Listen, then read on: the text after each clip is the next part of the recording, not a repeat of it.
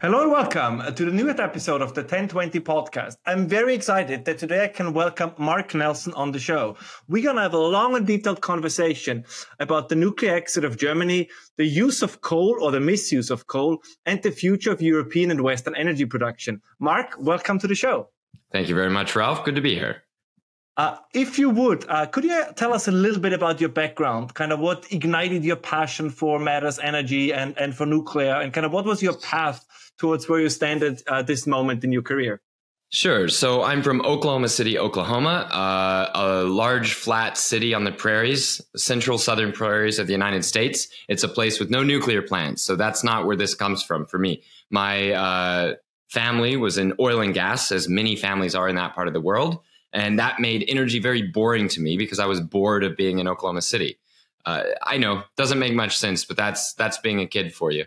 Anyway, I went to university for languages and also for engineering, and I had many interests. Wanted to see everything in the world, traveled and lived a lot in Russia, for example, studying the language, and just was lost in when it came to what on earth I was going to do with all of this travel and learning. Well, a wonderful man who had run one of the great oil companies in the world had retired and decided to give a ridiculous scholarship to send these Oklahoma kids from the prairie to graduate school at Cambridge as long as we could pick a subject that was related to engineering. So I got that scholarship right as the UK decided to plunge back into building nuclear plants.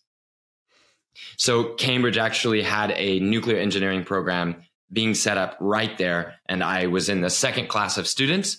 It was an incredible time to be getting into nuclear because nuclear plants in Japan were just melting and the natural gas boom was exploding across the US, driving nuclear plants into bankruptcy. Perfect timing, right? So after grad school, I knew I wanted to stay in nuclear, came back to the US, struggled to find a job at nuclear plants themselves, but arrived just as folks out in California, the birthplace of the anti-nuclear movement, were turning around and deciding to make the birthplace of the pro-nuclear movement. So I got hired at environmental nonprofits that needed an engineering outlook on what's happening in nuclear. And I did a lot of work on electricity, on interaction of various energy sources, on nuclear itself, on various other environmental issues that affect energy. So, for example, land use and forestry, stuff like that, and helped do a lot of writing and thinking for the groups that I worked with on what's coming next. How do we save nuclear plants from early closure? And how do we convince the world that the ruby red slippers they thought would save them, or that they didn't know would save them, were on their feet the whole time and they could fly off to the energy promised land if only they knew.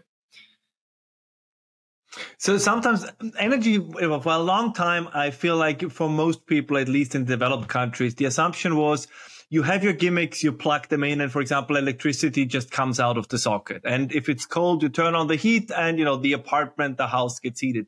Not many people really thought about what energy really meant. Like they worried about the bills. Of course, everybody wanted to pay as little as possible.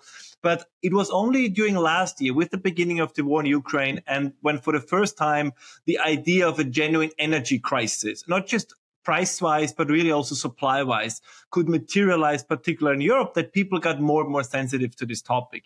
Now, if you would go a little bit into this, what makes, in a sense, the modern energy system, particularly the modern electricity system, grids, kind of getting energy from A to B? Because very often the debate is, what do you produce electricity, for example, let's say offshore? Okay, that's one thing, but you need to get it where you need it. So maybe you can, from an engineering viewpoint also, kind of for people who don't have that background, explain a little bit, even if one would be super open for all kinds of energy production, but also if you would take all kinds of possible obstacles into account, what are some of the things that you feel are very often overlooked in the debate, or maybe deliberately neglected, but that at some point will become real if you try to build things? Well, Ralph, that's a beast of a question on a beast of a topic. So let's try to break that up into smaller chunks. Let's talk about the electricity grid first. So first of all, electricity is extremely weird and complicated. Almost none of the experts that talk or think about electricity have a proper fundamental understanding of what they're talking about. Almost all the people involved professionally in policy about electricity have almost no clue what they're talking about. And in fact, we've now added layers of administrative complexity onto electricity around the world for various policy reasons or for niche economic interest reasons, that electricity is so complicated that the people who run it, who work on it, who make money off of it, are often confused by it. So what is electricity? Electricity, when we use the phrase and we mean the stuff that comes in our house, is a giant, tightly interlocked machine running an electromagnetic field with very precise qualities, controlled and maintained, to deliver energy from facilities that supply energy to people and factories and businesses that need energy. This electromagnetic field exists over all the lines and wires in one grid system, and each part of that is tightly coupled to each other part physically while the grid is running and operating well. What this means is, if you lose one power plant in one country in Europe and sufficient caution isn't taken, bad ripple effects can exist across the continent from that one start. Now, 120 years, 130 years of operational experience is at play in stopping disturbances to, say, a factory that provides energy to maintain this electromagnetic field we call electricity from impacting users and other factories that make electromagnetic fields possible. So these factories, let's call them power plants. Power plants, especially large traditional power plants, use energy of some kind to run large rotating machines. These rotating machines are actually spinning magnets in between coils of conducting wires. And when you spin or move a magnetic field in the presence of electrical conductors, you set up an electromagnetic field and you can do work. You can do work across anything connected to that electromagnetic field. So I'm going to stop there for a second and say, do you see what I mean when I say electricity is complicated? We've only barely scratched the surface. And in my experience, most electricity experts that I've met would struggle to give you any of the physical explanation. They would want to skip straight to their little thing that they consult on, or they'd want to skip straight to their policy goal that they want done, regardless of whether it works or makes sense or not. In fact, what I find sometimes is that I'll meet an electricity expert who for the first time is learning why it's bad that we're losing those large spinning chunks of metal that are spinning magnets inside the wires. And that means they have to start learning complicated things that they didn't realize before, like virtual power or reactive power, which is a way of measuring work that you don't charge the consumer of energy for, but it's work that it's energy that must be put into your system to maintain the strength and consistency of the electromagnetic field itself. And that used to just be provided by virtue of giant chunks of metal at power plants spinning at high rates of speed in the system. Another word for this is system inertia. But we're already getting many layers deep on the technical parts, and there's much to go. I don't claim to be an expert on the specific electrical engineering topics. Heck, I tried to avoid it as much as possible. I was a mechanical engineer and then aerospace and nuclear engineer. And electricity is weird. It creeps me out, Ralph. It's one of the reasons I think I'm conservative about sweeping changes people make. I know that you're probably known as a bit of a conservative. You probably know, what is it? Chesterton's gate. Do you know this concept? Please tell us more about it. Okay, so the great British conservative writer G.K. Chesterton has this device, this way of this what would I call it? Way of thinking named after him of the gate, where he says, if a man comes to me, shows me a gate in the woods and demands that it must be taken down. And I ask him, why was it put there and by whom? And he can't answer me. I will stand in front of that gate and say, do not deconstruct it until you can tell me why this was put up, even though I don't know either. In other words, it's a sort of conservative principle. And I feel that anecdote coming to me frequently when I meet people who don't understand the physical basis of electricity or the historical basis of how we got to where we are now. And yet they claim to tell me that we need to do away with the past and bring in the new. I mean, would it be fair to say, and I think you touched on this a little bit now from the technical side, but in Europe, the electrical grid in Europe connects about, I think if I got it right, almost like 520 million people, because Turkey is also part of it. And I know one commentator once called it, it's one of the closest things in a technical sense we have of a miracle in a way, the way it functions, what it connects. And this is one of the reasons, what you just said, why one might be very careful to tamper with it. Well, let me give you an example. Let's actually push on this a little bit. In recent years, a phenomenon was observed whereby clocks hooked up to the grid frequency in Europe kept running a little bit slow, not an extreme amount slow, just a little bit slow. Clocks that used the frequency of the up and down electromagnetic field to gauge the time. And it was found that a border dispute between, I think it was Kosovo and Serbia, scrapping over some issue where they weren't agreeing on some procedure for operating a shared facility, I think it was a dam, was leading to a slight and persistent frequency deviance that was causing clocks to run just a little bit off, among several other issues. And so that was across the entire interconnected European grid, from just dumb border bullshit for two countries that have a very problematic history. Anyway, so that's the European grid for you. One of the biggest blackouts in the history of the developed world, of the rich world, occurred in 2003, I believe, in North America, across both Canada and the USA. I think coming out of Ohio, when a tree fell on a line, that line was connected to a nuclear plant. The nuclear plant tripped offline, went off, stopped turning its big rotating things. And that led to a cascade that ended up affecting something like, I don't know, 50, 60 million people, may have been bigger than that. And across many states and two countries. That's the grid. It is indeed the closest thing we have, I think, to a miracle. And people who suggest wholesale changes, but do not themselves understand how the grid works, it scares me a little. Do you think, because this is, as you just said, I feel exactly the same way. For myself, my background is I'm a political scientist, I'm a social scientist, so I have a zero engineering background. So correctly, some listeners and viewers might say, oh my God, why is Ralph even talking about these issues? But that's why I reached out to people like you, right? Those who actually have the knowledge and are also willing to explain it to those who are newcomers to it.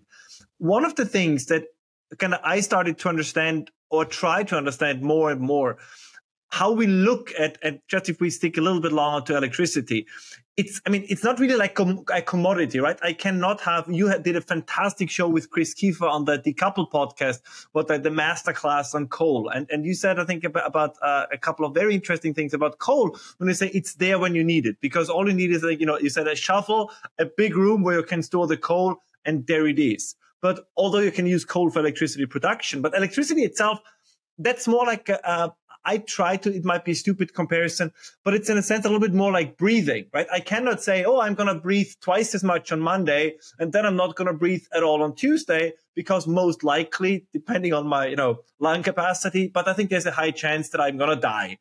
And let's actually tie it to something that is very much a usable analogy in the body, the heart. Mm-hmm. Now, that one gets a little weird because the heart itself communicates across cells with an electrical impulse. So you start to get a little closer. But the heart, you can't store up heartbeats and then have them later. And here's another thing. If your heart has 99.99% reliability in a year, buy a tombstone. Yeah. And would you say, as you just said, I think that is in some sense a fair comparison. with the electricity grid. Because that, and of course now we come, I'm sure with all our listeners and viewers are very excited about, now we come to the big elephant in the room, of course, which is the European energy situation, and particularly the completion of the nuclear exit by Germany. But can I go backwards a little bit? Because yes, I want please, to talk about the closest I've ever observed to a heart attack on the grid. In the winter ice storm, the great winter ice storm of 2021, in some ways an event that helped make my Twitter reputation, because I was one of the few people commenting who wasn't immediately just trying to make propaganda for one side or another out of what was occurring. To remind your viewers in Europe, what happened was a large storm with cold weather, not really record breaking, and in some places where the records were set didn't change much. It was about as severe a storm as had happened in previous years. But this time, the grid had changed, and the new Texas grid had not really gotten challenged like this before. So cold weather was coming, and I had early warning that a crisis was coming because my father called me up and said that his wells were freezing. This was on a Saturday. So his natural gas wells with pipelines, little bitty pipelines leading to the big pipelines, his wells were freezing, and despite prices starting to rise already for natural gas, they couldn't sell, and they hadn't booked enough of these guys with basically big flame torches to melt the pipes to let you flow and you get your gas to market, even if the other guy doesn't. So that was on a Saturday. By Sunday evening, fairly desperate situation had started where across Texas, gas was failing to be delivered to power plants that ran on gas. Even worse, the winds just kind of stopped. And Texas is one of the great wind-powered states in the world. And the grid, we should talk about the grid here.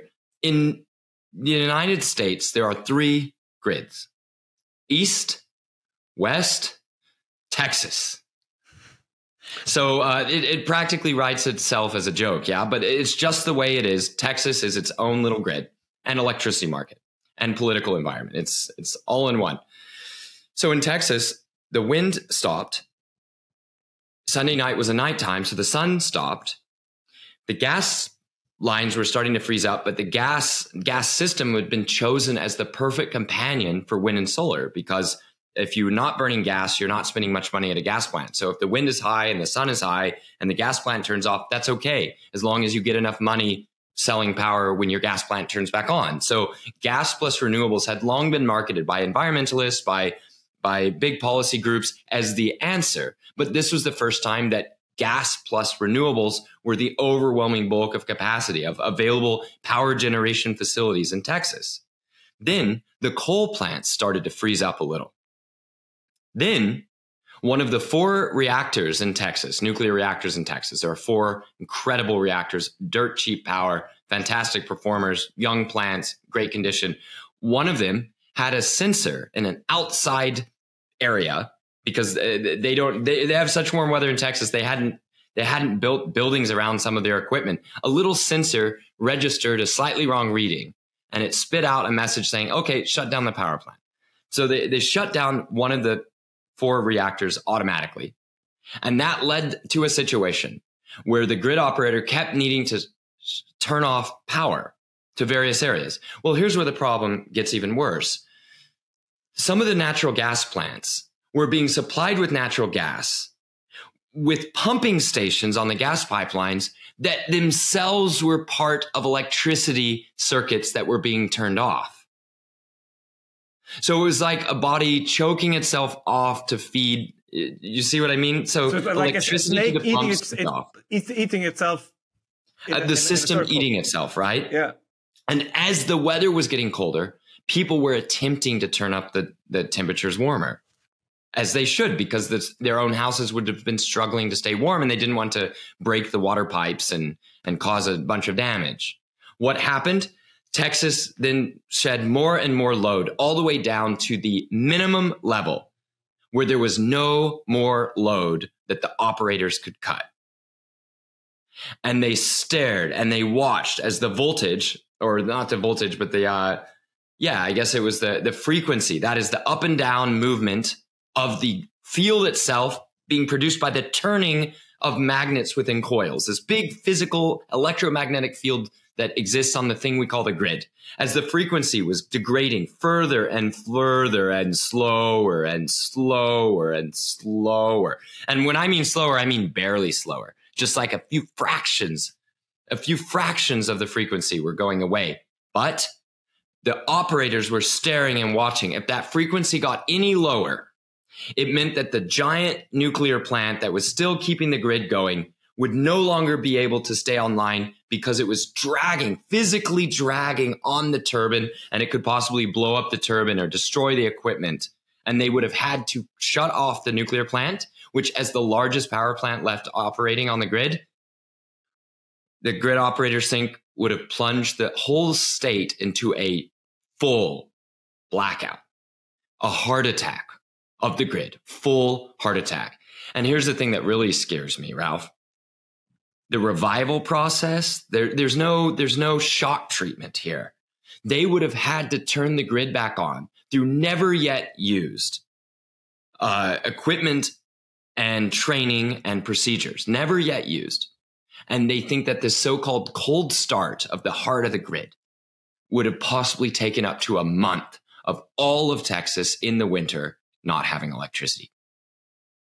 So we can all imagine what that would have meant also at a loss in human life. I mean, shoot. Just losing a quarter of their power for 4 days led to something like, depending on who you ask, between 100 and 200 deaths and tens of billions of dollars. But that's what the grid, without losing the whole grid. So I told that big, long story because I wanted to scare your listeners a lot and know that we got very close to losing the Texas grid within minutes.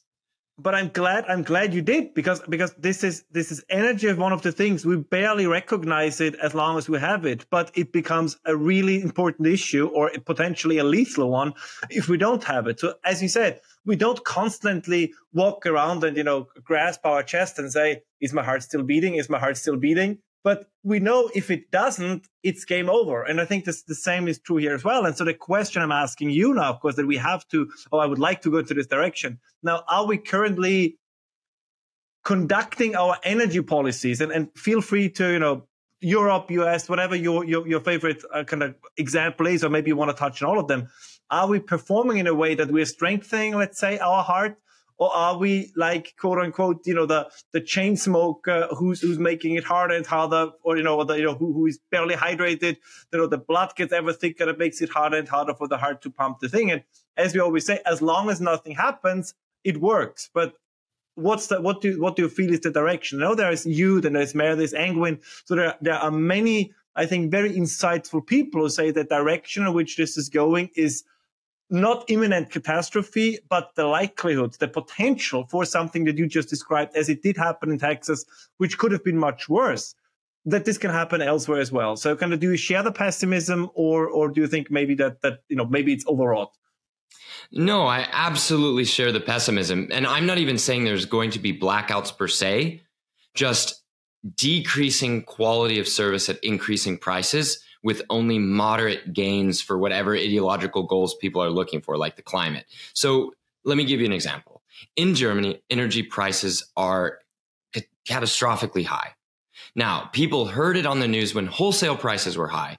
That's not what worries me so much, because almost everybody was on electricity rates with delayed increases of prices.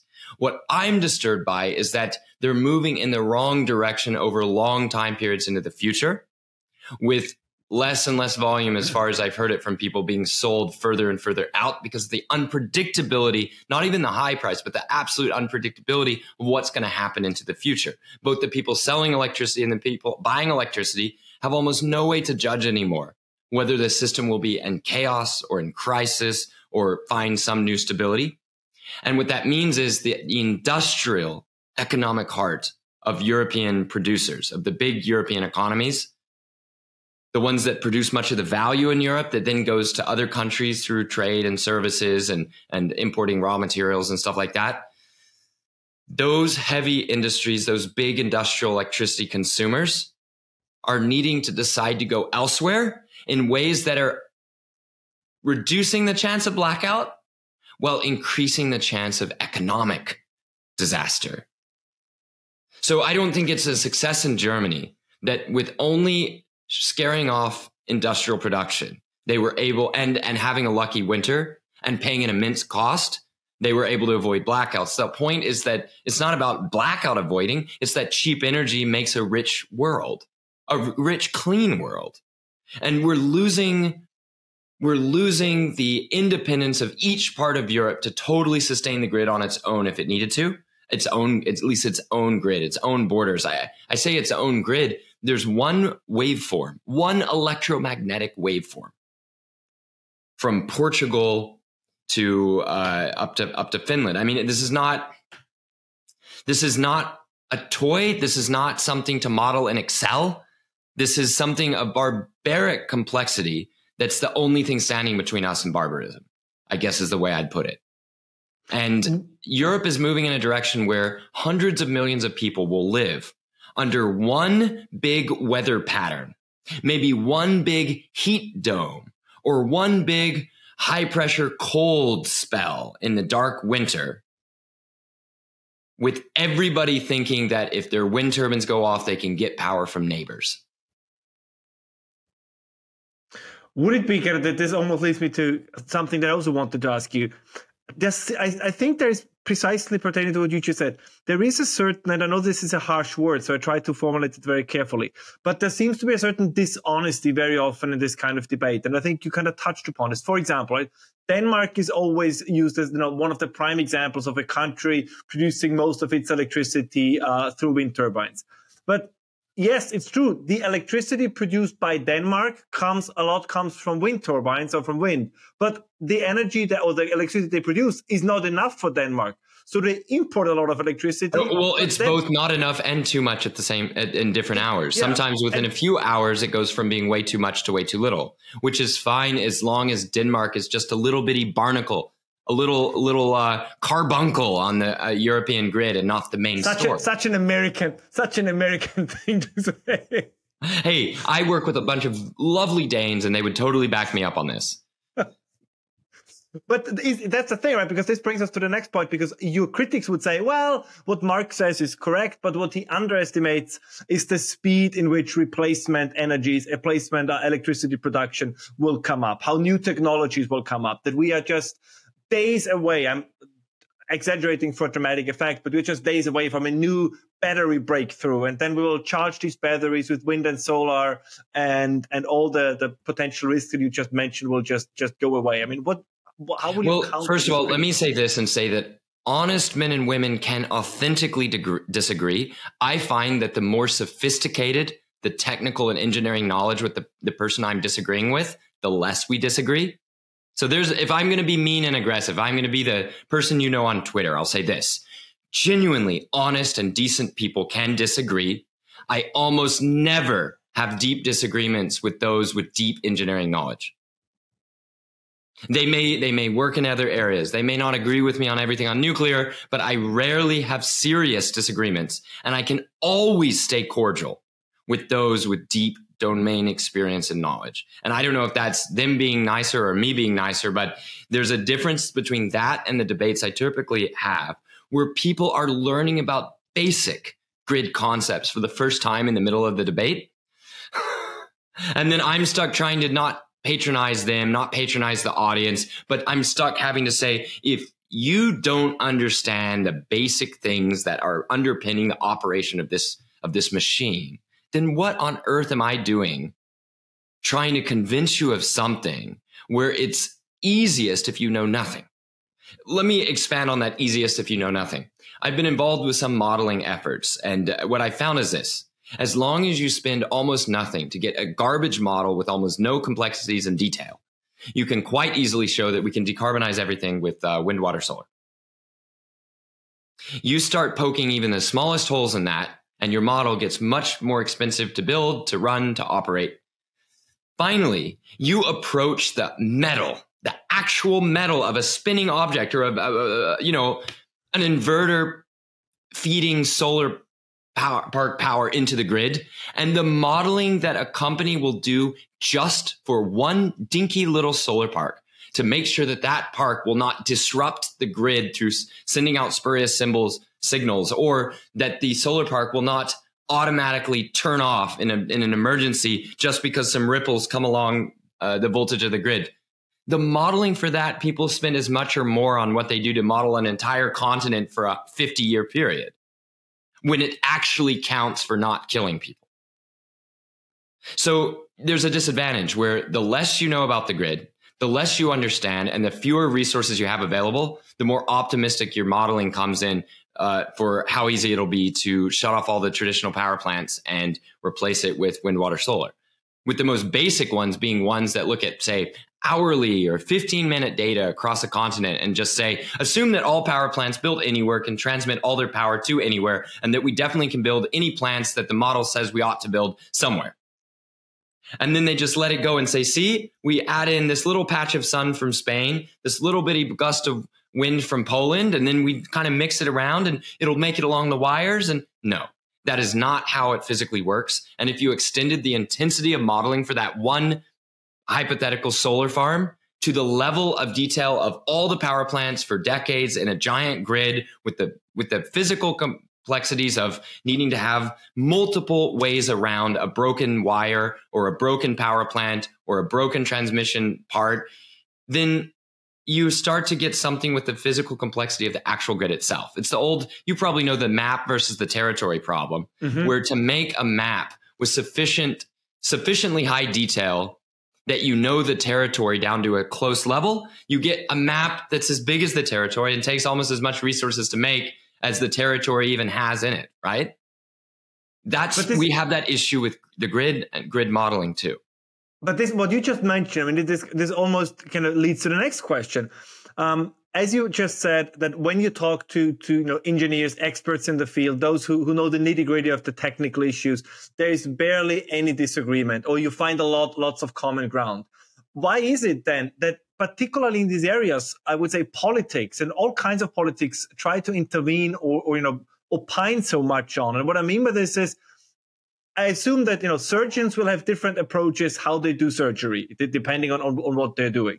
But they will agree on some of the basics, right? You use a scalpel and not a butcher's knife. But no, and I think the public would also say, if politicians all of a sudden would go out there and try to explain to surgeons how to do surgery, people would say, we think it's better to leave it, in this case, this is one of the areas where we really would say, leave it to the experts, leave it to know how the system works, to have the experience. Why is it in energy, which, as we have just established, is so crucial? I mean, I think one can justifiably say it is the one sector of the economy that makes every other sector possible. Why has this become such a focus point for interest groups, for politicians to, as you just described, to try to intervene or try, I would say, to push in many ways? That's, of course, my personal opinion, for destructive approaches, which might be driven by an ideological agenda. How do you have a theory? Just if you want to opine on this, how did this happen? That all of a sudden something that works. I mean, the German example is the best one, right? You had originally, I think it was 19 nuclear power plants that operated without incident. Now they have 0. And if we take a close look and ask, why did that happen? I think apart from politics and ideology, I cannot really find an answer. I mean, and maybe I'm overlooking something, but it's very hard to grasp.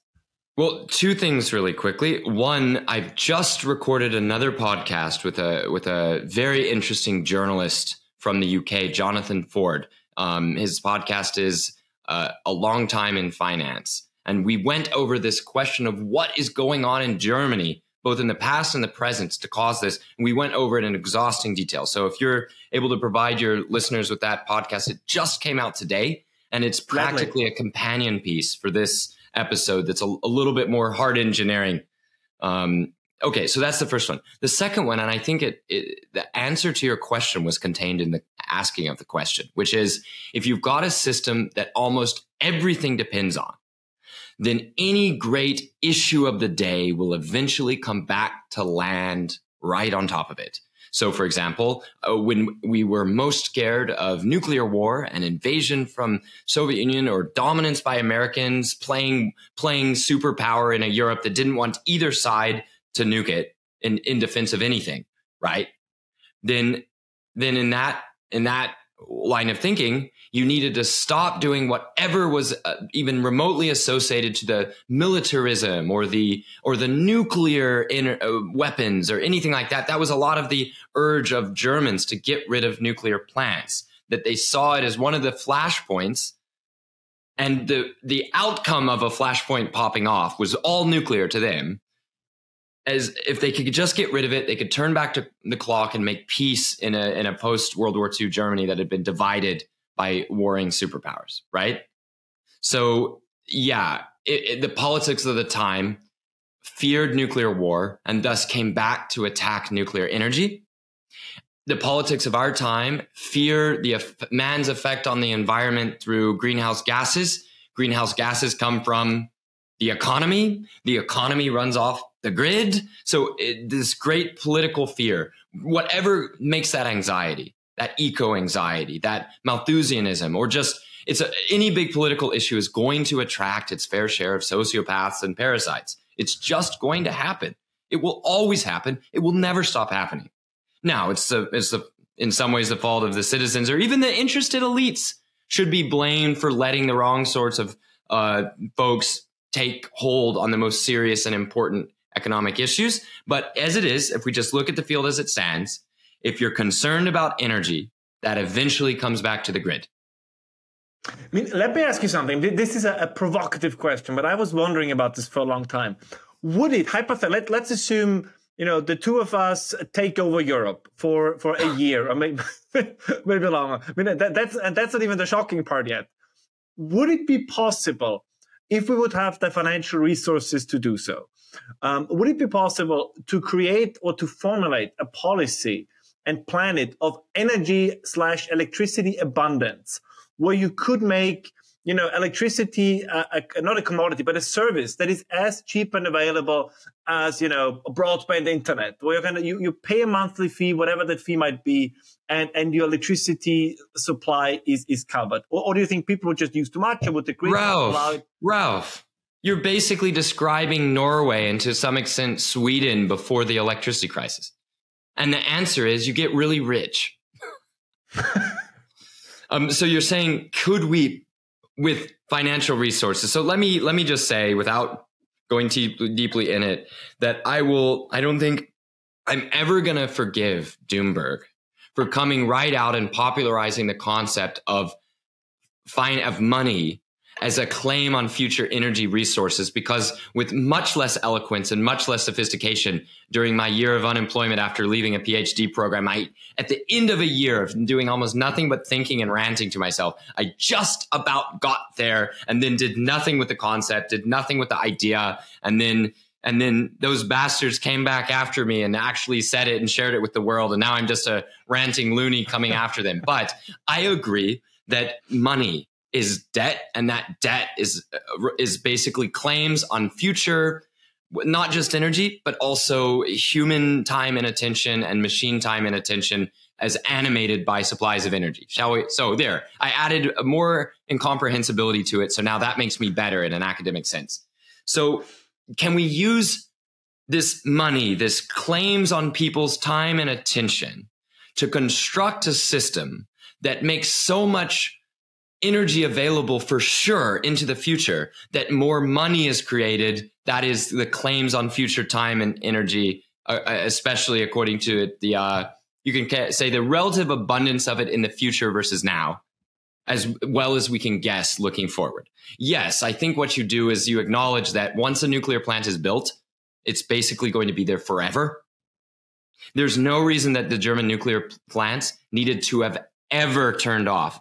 I hear whining engineers that are like, don't say that, Mark. Don't say they're immortal. What if the reactor pressure vessel needs to be replaced a little bit? Then you replace it, or you anneal it, or you do whatever it takes to make sure that the beating heart of the reactor, the beating heart of the plant, the beating heart of the grid, which is the beating heart of the economy, stays okay, which you can do. We have domes, not high strength reinforced concrete domes, but concrete domes that have lasted 2,000 years in Europe. I'm sure we can figure it out, Ralph. And it's much less expensive than starting from scratch. So let's just assume, since you're a guy who likes old things that last, you can appreciate that nuclear plants built in the 70s needn't turn off at least through the 2070s, as far as we can tell now.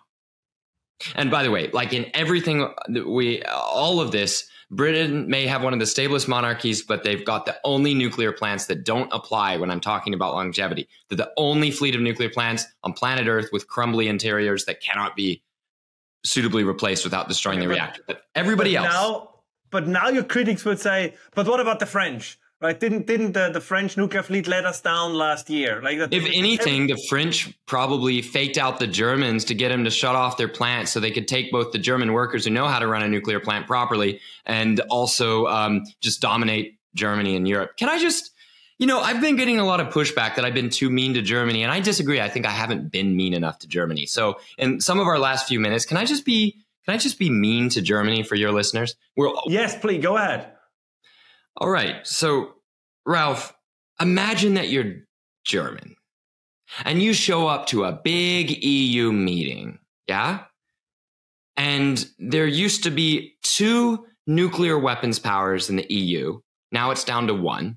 And then you have the most mighty economy, but you just got rid of your best power plants as your heavy industry is looking elsewhere.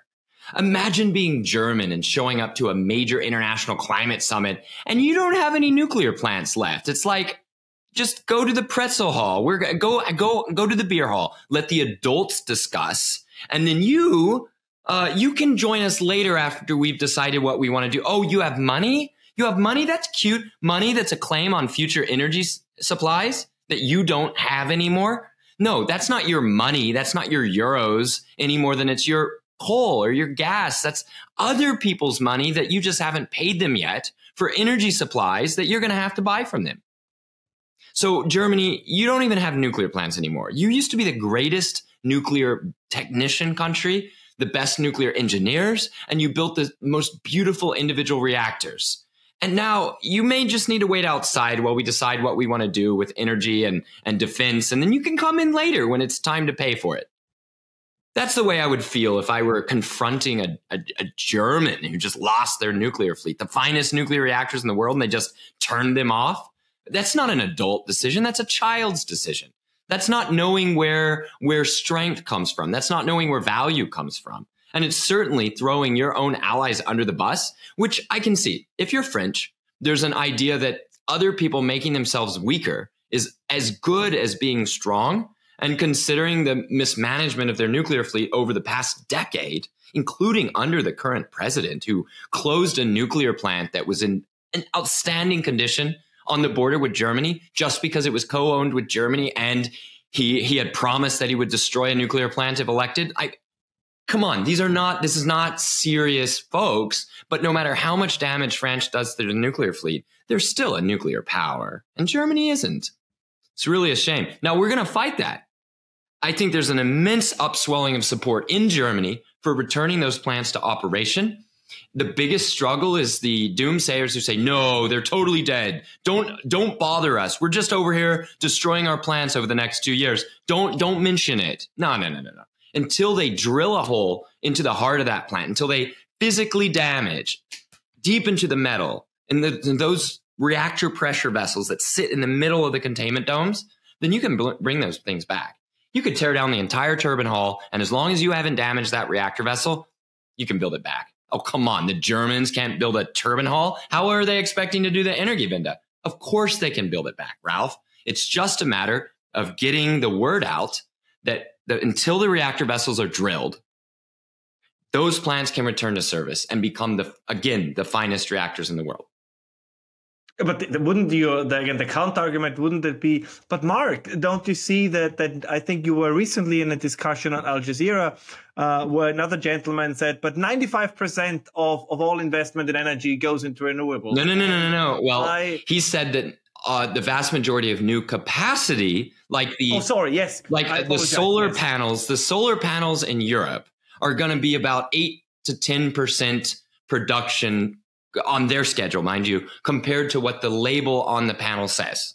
So the panel may say 10 kilowatts, but over the course of the year, it will give you in your house, if the solar panel's on it, an average over the course of the year of 6 to 8, let's see, 60 to 80 watts out of say, yeah, I should get my math example right. So of a 10 kilowatt system, which is a big panel for a big, rich German aristocratic home, right? A huge thing. If you're allowed to put them on listed homes, I'm not sure, but let's say you do.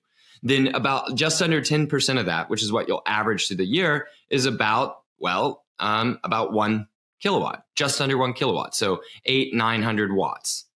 That is, first of all, again, on the schedule of the sun, not on your schedule.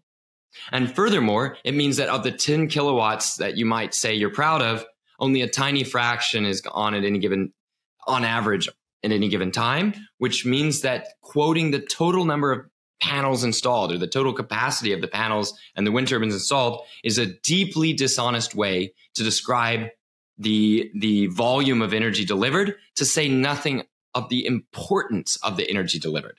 So this capacity factor, which you can get by, say, looking at the label on a panel called the nameplate capacity, or the label on the generator of a nuclear plant, the nameplate, the metal plate with the inscribed maximum generation capacity written on, that times the number of hours in a year, say 8,760 in a non-leap year, gives you a total maximum theoretical energy.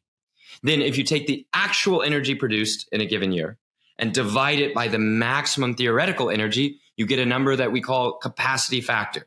There's a few other complications in there. For example, there's the availability factor, which says that if not for limits of sun or limits of, say, I don't know, fuel or being shut down by disturbances on the grid that aren't your fault, how much is your power plant available to have produced versus how much did it actually produce? So there's another number. And then there are other numbers that just break this down even further. In other words, apportioning out the blame for non-production. That's what those numbers do. In all of these things, nuclear is just the highest, the highest, the highest, the highest. So anyway. I mean, that's, and this is, you mentioned this, and there was a lot of kind of feedback for those who support the closing down of the nuclear power plants was, as we just said, it's all going to be replaced at some point. Because it was, I think, 8% 30 years ago. Now it's like 30% of electricity production comes from renewables. So why shouldn't it be 100% in a couple of years? And I think you had a pretty good comeback to that. That you compared it a little bit to, I think you called it the German way of learning to fly. If you kind of want to elaborate on this a little bit, because I found that a very, very entertaining but also very accurate description of why this might be a naive view that you can just go 100% into renewables. So the renewables that are dependent on the weather for producing are on their own schedule. They're not, shall we say, weight bearing, and occasionally they all go away. So you have the entire weight of the economy at that moment relying on just the remaining pillars of support of the grid, just the remaining power plants. So this joke, I think that you're alluding to, I'm saying if you're 50% renewables now, that's a bit like saying I've lifted one of my feet off the ground and that I'm going to learn to fly on schedule because that's 50% of the job done. All I have to do is lift my other foot off the ground. Say, for example, one toe at a time. Well, lifting one toe at a time does not make the total weight bearing importance of your foot go down. It just concentrates the responsibility on a shrinking pad on the bottom of your feet, perhaps all the way with sufficient training in a lifetime of ballerina training onto one single pointy toe. Again, the weight isn't reduced. The pressure is increased. So saying you're going to fly by taking one foot off the ground and then finally taking the other foot off the ground is the image that comes to mind when I hear people say they chart the progress towards displacing the volume of energy while still relying 90% or higher on just the fossil fuels or the remaining nuclear plants and just a little bit of hydro in the remaining hours where there's not good production. Without that hour of all the way being on point, then the grid would not function. The heartbeat could stop. So you need to make sure that it doesn't. So you do what Germany does and you keep the same amount of fossil fuel generating capacity now as before they started the build out of renewables in the Energiewende. I mean, there has been an ongoing debate, and I wonder if you have a take on this, because I'm not sure if it's a fringe debate or one that starts to gradually penetrate into the center of this.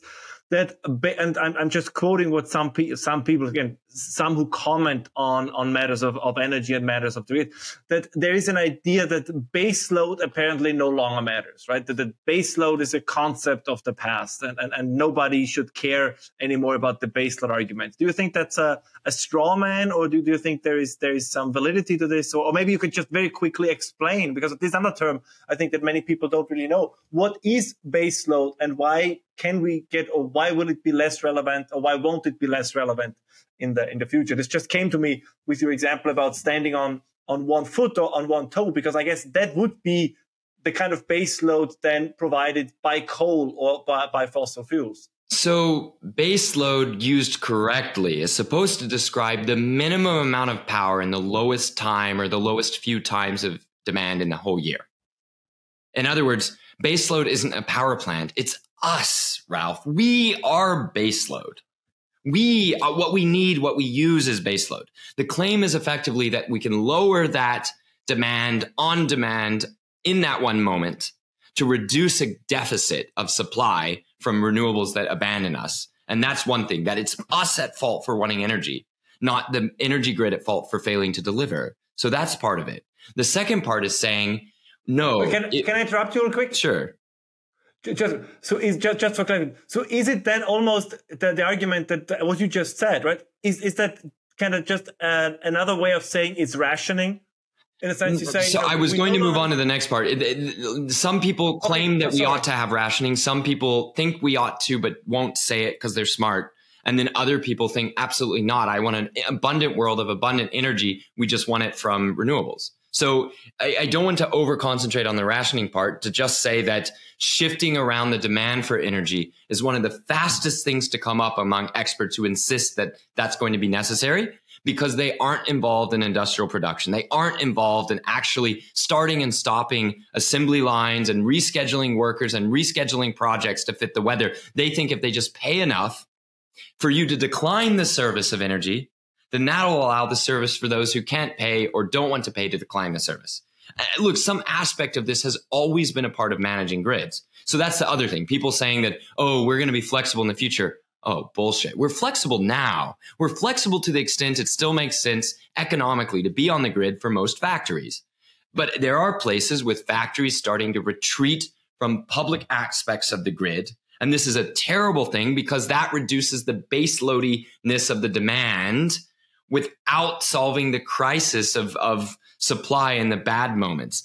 You see this in Germany, where if you look at the public supply of electricity versus the total supply of electricity, the difference is it's like over 10%, and it's almost entirely fossil, Ralph. Why? Because companies that are making power for themselves are believing less that power ought to or could come from the grid.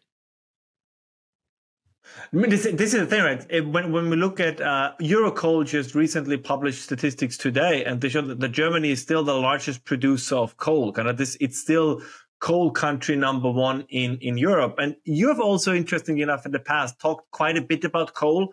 And I'm hopefully I'm not misattributing what you said, but because I found this a quite beautiful thing to say, that if we want to get rid of coal, we first have to understand what it does for us. I mean, I'm paraphrasing. I think the way I put it in the podcast with Chris Kiefer on Decouple, and if you search for coal, you'll find me on there, is that if you don't love coal, you'll never get rid of it. Yes, that was it. Exactly. Could you maybe, because I think it would be, since as it looks now, for now, with the end, again, I say for now, the end of nuclear power in Germany, a lot of this most likely will be taken over by coal. So I think we would be amiss in this podcast not to talk a little bit about coal, and also, its disadvantages, but also, as you mentioned, right, that it has certain qualities that explain why countries like China, why countries like Indonesia, why countries like Pakistan are now in parts returning to coal, because they find it more reliable. They find it, it's there when you need it. And many of them, like Indonesia, they have coal in abundance. So maybe can we talk a little bit about what do you think is the future of coal? Sure. Because I think it's Ember Research. They say 2022, that was peak coal. And from now it's just, it's going to be a a slide down the hill. And I think CNN had the end of fossil fuels begins in 2023. And there was no question mark behind this. So they are convinced. And maybe you can contribute a little bit to this, or what you think about these very optimistic or exaggerated scenarios. Sure. So the thing about coal is that it's energy that comes with its own battery. It's solar that's already been stored. You need merely dig it up, and it's free. You need merely dig it up. That's the thing that I'm always so confused. People are like, don't you like sun and wind? It's free. Yeah, it's free. So is coal. It's right there. You just get it. Uranium's free too. There it is. You just get it up. Nobody's charging. We didn't arrive on Earth with a big bill from God saying this much for your coal, this much for your natural gas, this much for your uranium. It's all free. If it seems like there's a cost for digging up coal, then that's also the cost of putting it in a battery. It is a battery. It is its own self-stored, stable, dense fuel supply. Not as dense as uranium. It's about 100 million times less dense, depending on the way you calculate it. But it's still pretty dense, and you can get it, move it from one place where you find it to the place where you want it, and then burn it. That's why Germany loves coal. It has these colossal mines of crappy coal, these lignite mines of so-called brown coal. That's just coal that hasn't been pressurized to the right temperatures in the Earth's crust. It's not been baked. It's not been finished. It's unfinished coal that's sitting on the surface of Germany. They just dig up all the fertile land, throw that away, and then they dig down and just scoop it until it's deep enough and they can't find as much of this layer of uncooked coal. And then they put it on trains, press it into nuggets, and then burn it right there. These massive power plants that are going to replace the baseload function that was being carried by nuclear to give them extra reprieve and extra economic importance, extra value. So the reason the coal industry didn't stand up for nuclear, even though they have similar functions, is because now that nuclear is gone, for now, in Germany, the coal plants are almost completely unassailable politically, financially. They're just functionally irreplaceable. And that's why the coal industry is only going to speak up for itself properly now that nuclear's gone. And this is, I think the Washington Post recently did a very interesting report, and I'm pretty sure that you saw it as well, where they looked at energy production per US state and which states actually managed to get or to decrease independence on coal. And apparently it turned out that the most effective ways to get rid of coal is either gas or nuclear. But no state actually managed to replace coal by wind and solar, which I find quite remarkable, because also going back to what you said originally, whatever one's take on these issues is, we don't really have a reliable case study. I mean, California tried it. There is now the struggle also over the last remaining nuclear power plant in Diablo Canyon. And I don't know if this is true. Mark Mills mentioned this once, that the Californians, that they kind of sluice off electricity from electricity that is transiting through their country, I think from Oregon to Arizona or thereabouts. I don't want to kind of completely mix up my states. So is the alternative. So it's either coal or gas or nuclear, because we don't have, I mean, as a question, or is there truly a potential alternative to this? I mean, of course there's a potential alternative, the one that Germany's pursuing, which is deindustrialization. So to be less cute, make no mistake, there are definitely grids where increasing wind and solar is taking operational hours, is taking working hours from coal and gas plants, in some cases nuclear. So in France, EDF turns down nuclear in favor of renewables, even though it's paying out massive subsidies that it has to collect from its consumers to the renewables for the pleasure of being forced to turn down its own reactors and therefore give up its own revenues to host equally decarbonized power. Absolutely mad. It's how the finances are in such a wreckage for EDF. It's one of the major reasons. But looking beyond that ridiculous French case, it is true that rising renewables are associated with falling fossil fuel production and from power plants. I'm sorry, people are going to get mad at me, and a lot of people who love my work are often convinced that I've said that the opposite's not true. No, the function of fuel-based sources are, if anything, like the man trying to step on the last of his toes before leaving the ground and flying. The function becomes ever more difficult to replace the fewer hours you need to run the fuel-based sources. California is having an awful time to replace even a single gas plant these days because the function of the fewer and fewer remaining power plants that use fuel is just, it's just so hard to replace.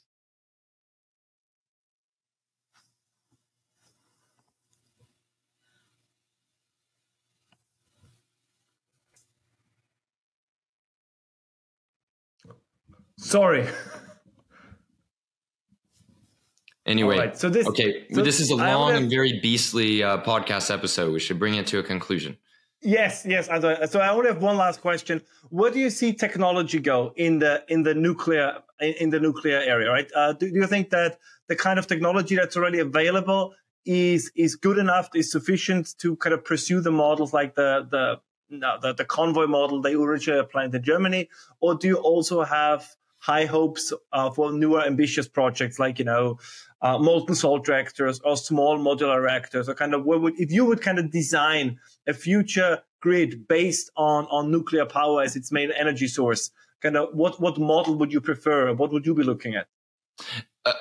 A world that turns its riches and resources towards nuclear. That is, the countries that are, say, rich selling fossil fuels are likely to be the ones to get themselves off carbon by use of nuclear while selling the fossil fuels to the poor suckers who didn't get on to nuclear. I see that being an increasing trend, a feedback loop, shall we say. Middle Eastern countries that sell oil using the revenue to build nuclear to be able to sell more oil and gas, to depress the ability of other countries that don't have that much nuclear to even do their own oil and gas production, and so on. I see this happening.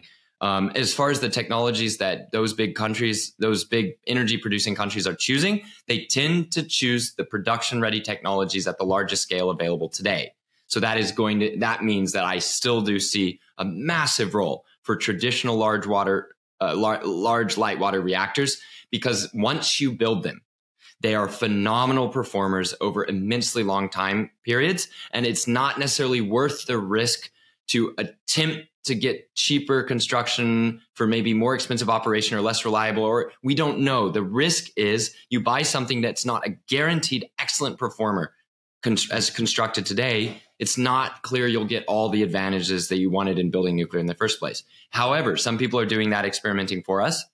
Russia is building so-called sodium-cooled, liquid metal-cooled fast reactors. That's just referring to the way that neutrons bounce around the core. It's just different from the reactors we have here. More things are possible, like reusing old fuel for new energy and making new fuel out of non-fuel elements put in. Like that's quite cool. And it's maybe something that will happen in the long run, especially if there's a rise in uranium costs and a drop in availability in the long future. We're future proof on fuel just because of those new types of reactors. But today, it's not abundantly clear that as constructed, they will be as cheap to operate over the long run as the ones we know for a fact are cheap to operate.